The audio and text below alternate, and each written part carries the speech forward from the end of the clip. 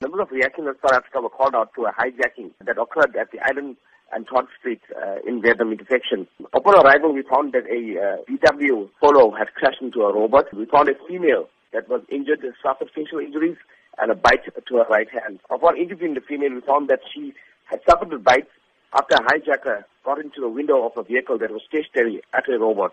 The hijacker then got into the window, attacked the female, and when she drove off and crashed into the robot, he was injured after he was flung out of the vehicle. So which areas in the Durban vicinity have been notorious in recent times for these criminal acts? Mostly at the robots on the R102, robots at the CBDs in Phoenix, Verulam, Tongat, and surrounding areas. What should be common practice when a victim does come into contact with a criminal at any intersection or robot?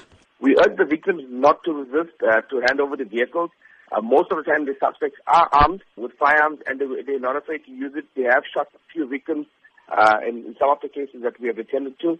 So we ask them not to resist. It would also be great if they could drive with the windows up during the day and night. So what would you say are some of the usual mistakes that motorists do take for granted, which results in them being soft targets to these vultures, if I could call criminals? Some of the victims, when they park the robots, like I said, had the windows down.